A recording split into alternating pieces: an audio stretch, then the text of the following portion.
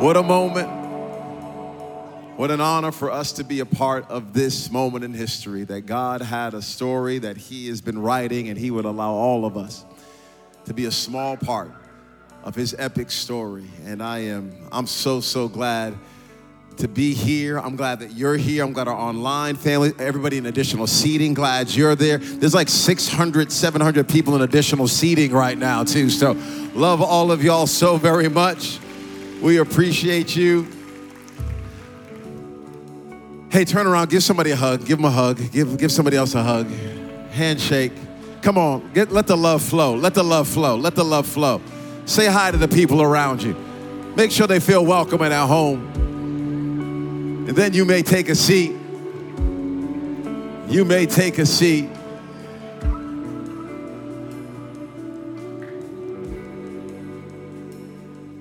Come on, you made it to day one. For those of you who are with us for the first time, we have a creed that we do every week. This creed gives you a snapshot of what we believe and what we're about as a church, and we actually put it on the screen so all of us can say it together. So on the count of three, I want all of us to do this in the balcony and the floor, additional seating. Which camera's my close camera? That one's my close, okay. So let's say the creed together on the count of three. 1, 2, 3. I am loved by God. I cannot earn it. I cannot lose it. In Christ, I am forgiven and made brand new. I live with passion and purpose. I am empowered by the Spirit to be the church in the world and to live for the glory of God. That's our creed. Yes, you can clap your hands for sure. And just so you know, this is not the only campus we have. We got some other campuses, so you guys are about to welcome everybody in. Let's give it up. Hello, Frisco, Antigua, Guatemala. Obviously, everybody online, you've been with us the whole time. We love you so much. Our Frisco campus just moved into our new building there. Oh, I don't know, about 6 weeks or so ago. And now we are in our new building here, Frisco. So thank you for praying and being a part of this miracle. Everybody in Antigua, Guatemala, we love you so very much. This is an historic day for our church. It was just 11 years ago that we were meeting in the Angelica movement, not even the Angelica. We were actually in our house at that time and just trying to figure out what God had in store. And we didn't know all of you are on the other side of that yes, but thank you so much for jumping on this journey. There is room for all of us in this beautiful God story, and I cannot wait to see what's on the horizon. But we're going to open up the Bible today. Y'all ready? You guys ready for this? Go to Luke chapter 15. Luke chapter 15. We're going to begin reading in verse number 1. It says, now the tax collectors and sinners were all gathering around to hear Jesus. But the Pharisees and the teachers of the law muttered, this man welcomes sinners and eats with them. The title of today, some of you are holy and like to take notes, and I appreciate that. I take notes when I go to church, and the title of today is, It's a Party. It's a Party. It's a Party. Turn to the person next to you, say, it's a party. Tell them, it's a party. Tell your second choice. Tell your second choice, it's a party.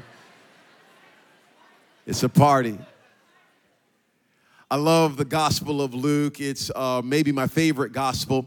Luke is a physician, but he's actually the only New Testament writer that's a Gentile, which means he's not Jewish. And God had a plan and a purpose for all of humanity, but that plan and purpose started with the Jewish nation. He was going to redeem and save through this Jewish bloodline. That's who Jesus was, a Jew.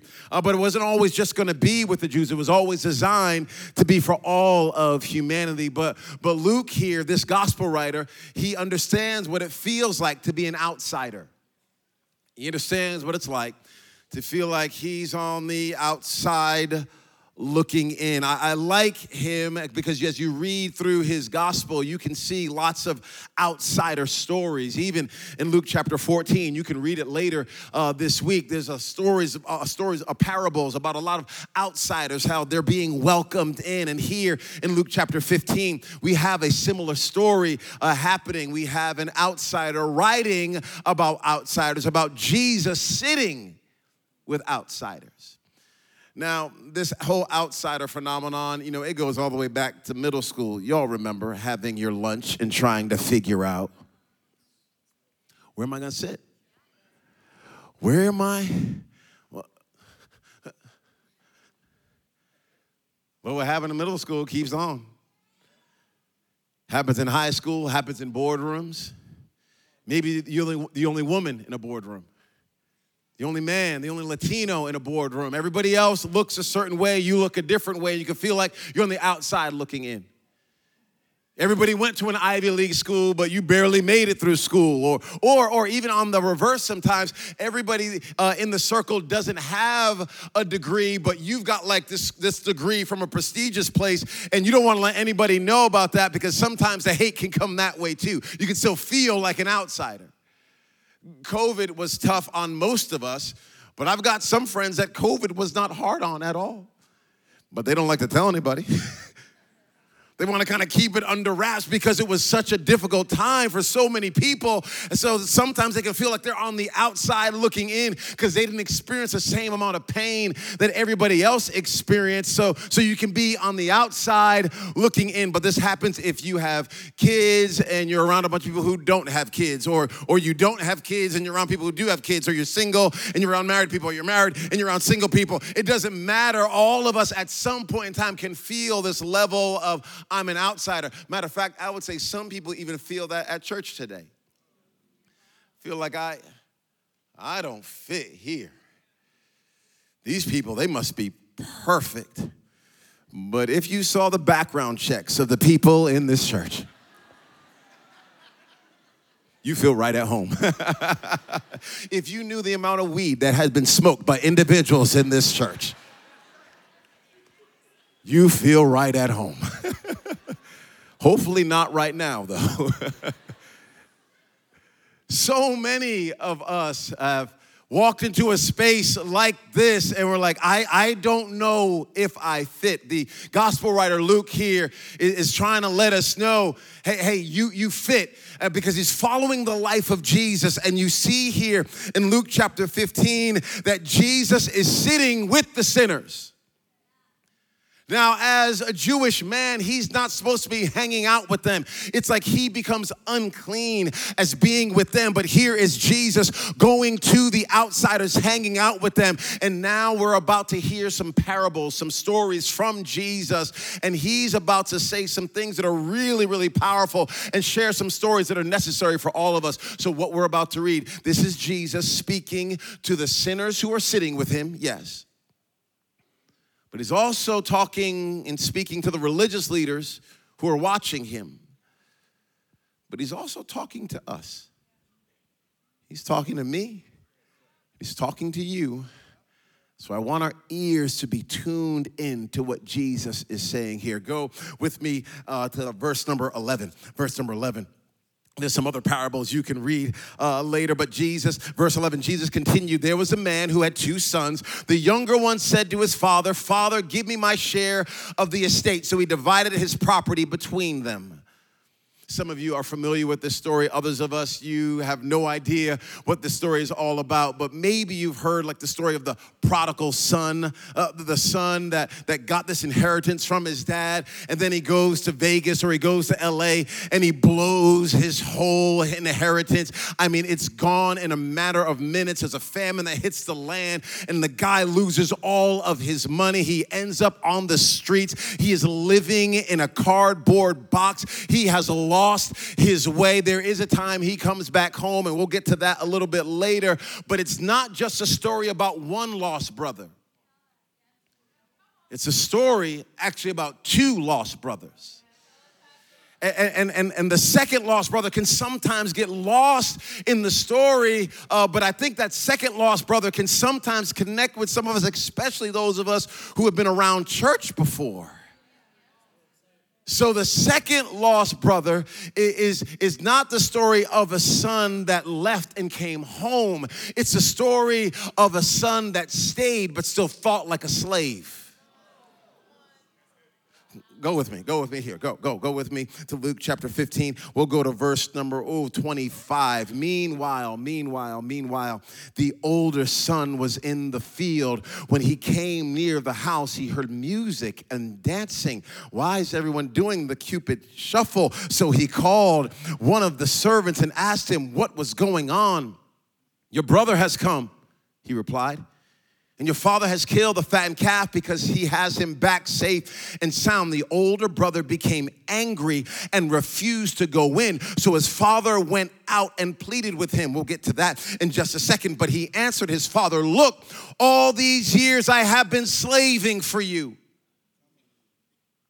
and never disobeyed your orders. Yet you never gave me even a young goat so I could celebrate with my friends. But when this son of yours who has squandered your property with prostitutes comes home, you kill the fatted calf for him? My son, the father said, you are always with me and everything I have is always yours. But we had to celebrate and be glad because this brother of yours was dead and is alive again. He was lost and is found. Brother comes home and the older brother's not even happy about it. And we figure out why. He's saying, I've been slaving for you. He's been in the father's house, but he's not living in grace. He's living by works. He's not drinking in the love of the Father. He's actually drinking in his effort and his energy and his own righteousness. And he comes in and he hears a party going on for his brother that has been lost, and he gets upset. He gets jealous and angry because someone who was lost was found. How many times? I'll tell you this, I'm sorry for those of you who think that this is what the church is about, because you have experienced maybe some people that were just really crotchety and angry and nasty and mean-spirited. But I'm telling you, those people need the same grace of God that you need. So I don't want us to ever be a church that throws stones at those who are lost, and I don't want us throwing stones at those who are already found but are living like they're lost. Can we just go ahead and drop all of our stones and say, Jesus, we are in desperate need of your grace no matter where we are? I'll put it this way. The same grace that brought you home is the same grace that keeps you in Jesus as well. This is a grace that you need. That's why all of us are welcome. That's why all of us who feel like outsiders can come on home, because Jesus says, I don't care what your sin is. Your victimhood does not make you right with God, and you being a valedictorian doesn't make you right with God. What makes us right with God is the finished work of Jesus Christ in his death, burial, and resurrection. That's how we have been made right with God, and that's how we're always made right with God. So the father's trying to talk to the son like, man, what are you talking about? Everything I have is yours. See, somehow this son, I don't know when this happens, but he switched from it being good in the father's house to like a should in the father's house. Like I was at home and grateful and thankful, but all of a sudden he became familiar with the blessings that were around him and just started thinking, you owe this to me, God. You owe this to me. Don't you know how good I've been? Don't you know all the pain I've been through? Don't you all know the difficulties I've endured? I'm owed this. And the son began to get his mindset messed up. It got so messed up when a lost brother of his came home, he couldn't even connect with his lost brother. Is your heart there? Has your heart drifted? Are you so holy and so righteous now that you forgot that it's just even God's goodness that you're even here? That without his breath, you and I don't even get to breathe.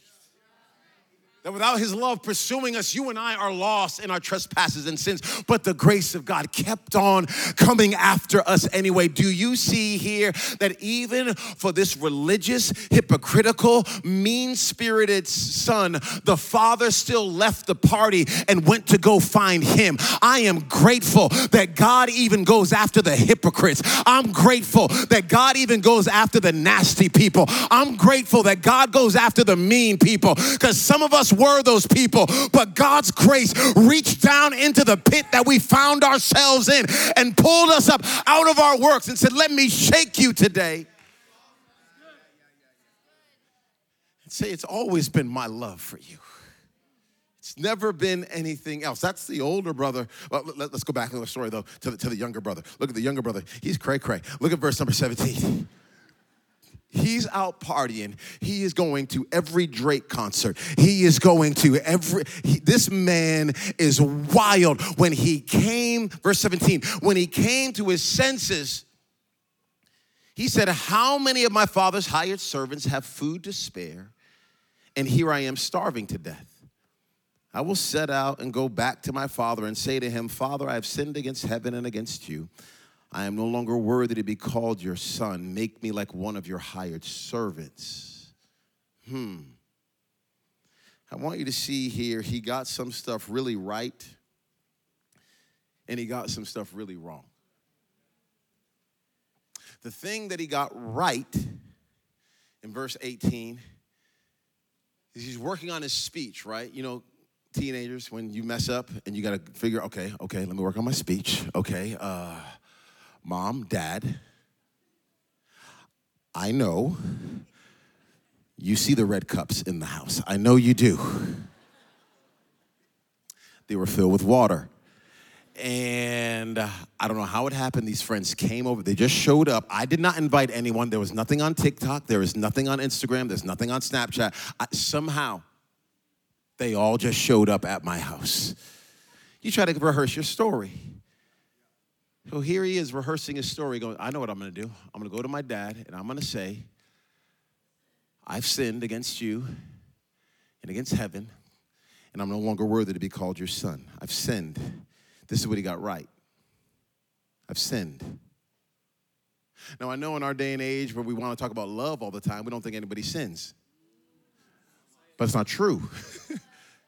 God's perfect and holy, righteous and pure. And you and I, we missed the mark.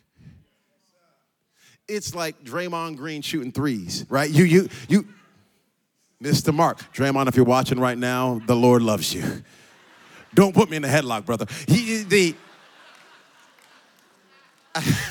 don't even know Draymond. I'm off the rails now. Steph Curry, he usually hits. Some of y'all, you hit, but no one hits all their shots. No one. That's why the Bible says all have sinned. All have missed the mark that God has for them.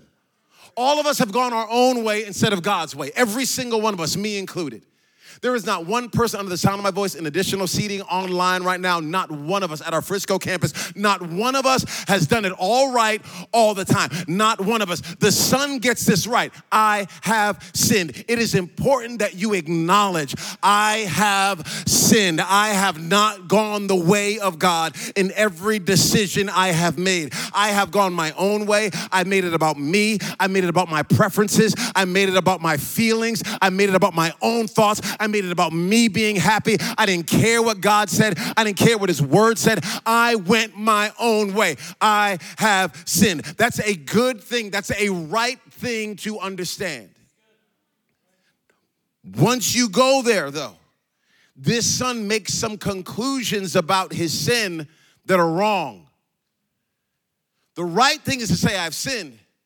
His conclusion is, I'm no longer worthy. I'm no longer worthy to be your son. Make me like one of your hired servants. I'm no longer worthy.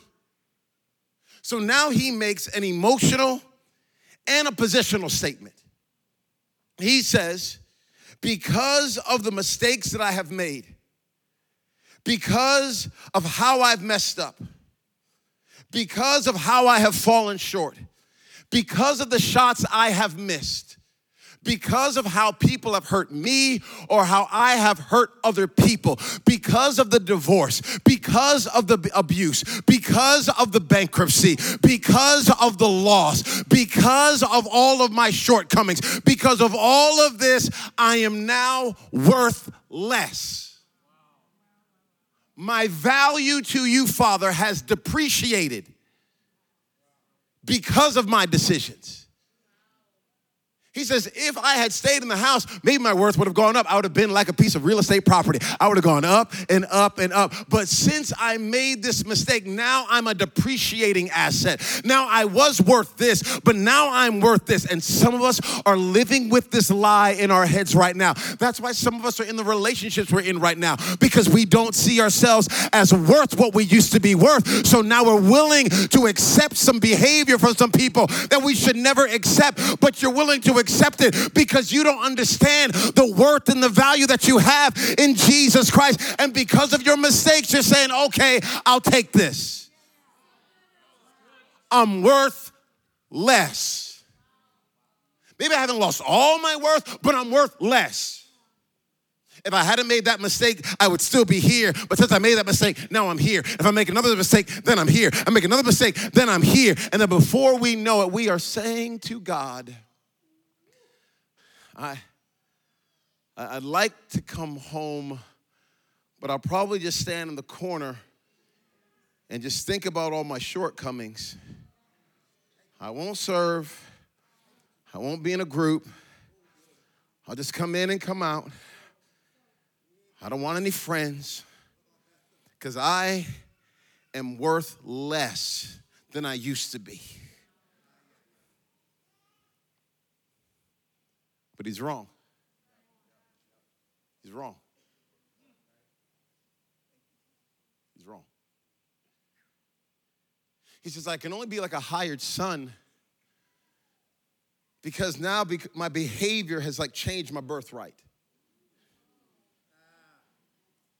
What I did has now changed my connection, and I can't be your son anymore. I can't be your daughter anymore because of what I did.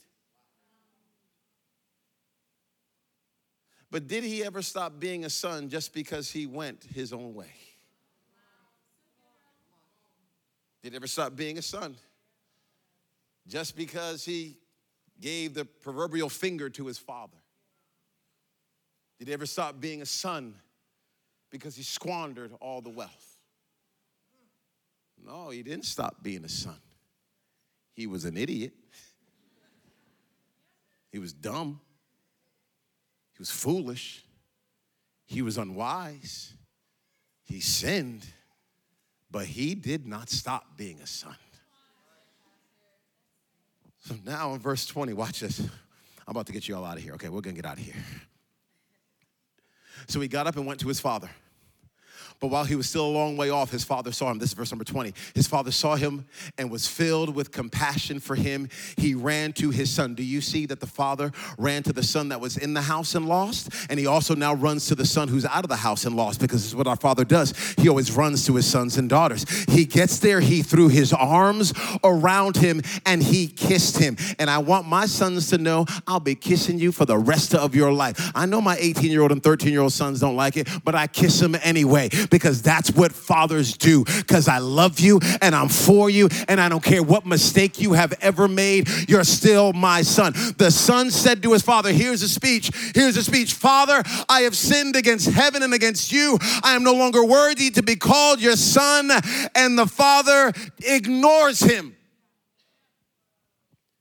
But the father said to his servants, quick, not slowly, quick, bring the best robe and put it on him. Put a ring on his finger and sandals on his feet. Bring the fattened calf and kill it. Let's have a feast and celebrate. For this son of mine was dead and is alive again. He was lost and is found. So they began to celebrate.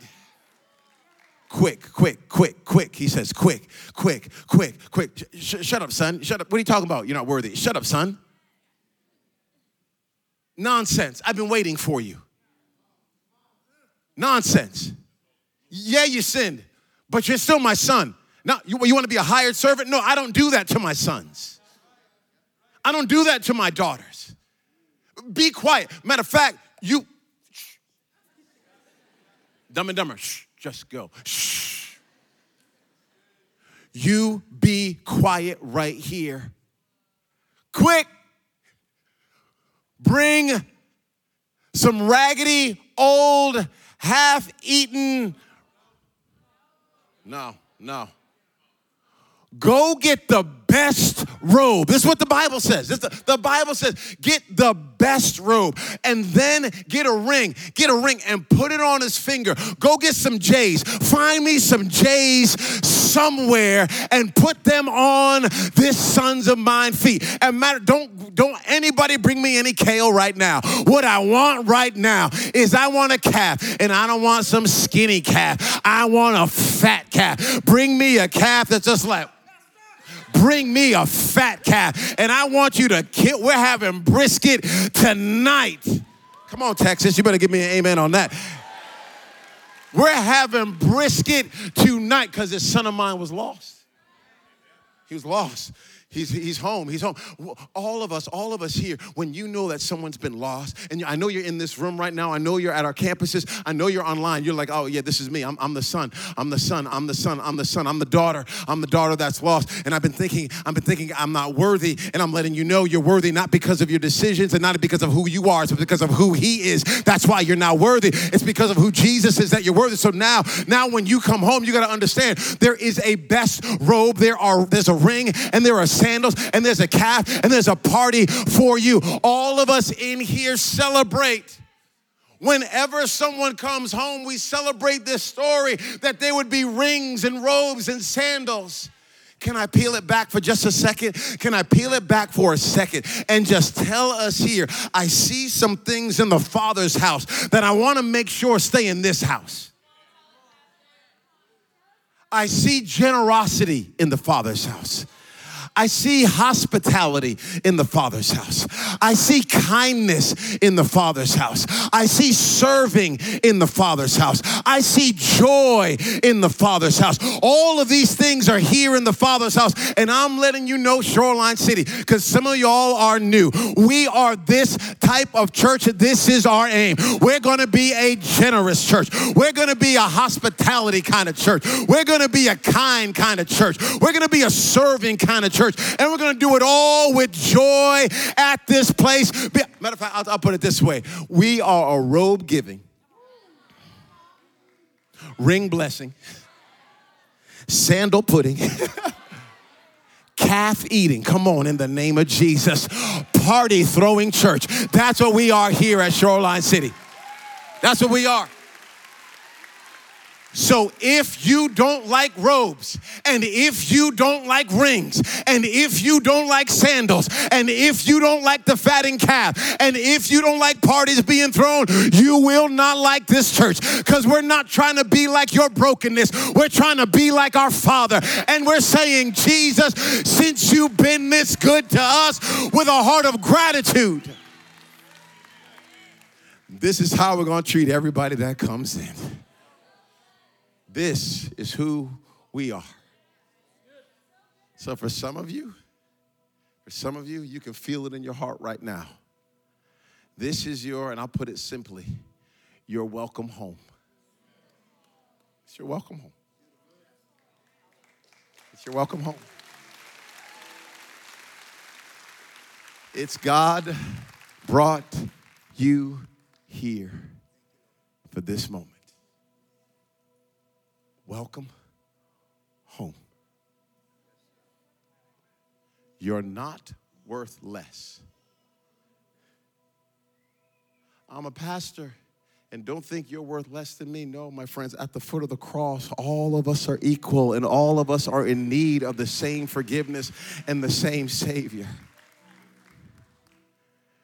So would we today, in Jesus' name, step into this with humility and with joy, because we're coming home today. If you wouldn't mind, bow your heads for just a moment, friends, in additional seating in this room. I ask you to bow your heads not because it's mystical or magical,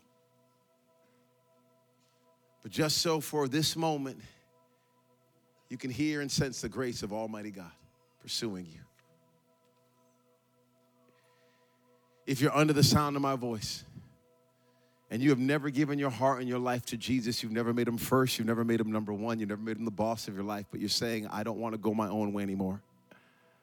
I want to come home.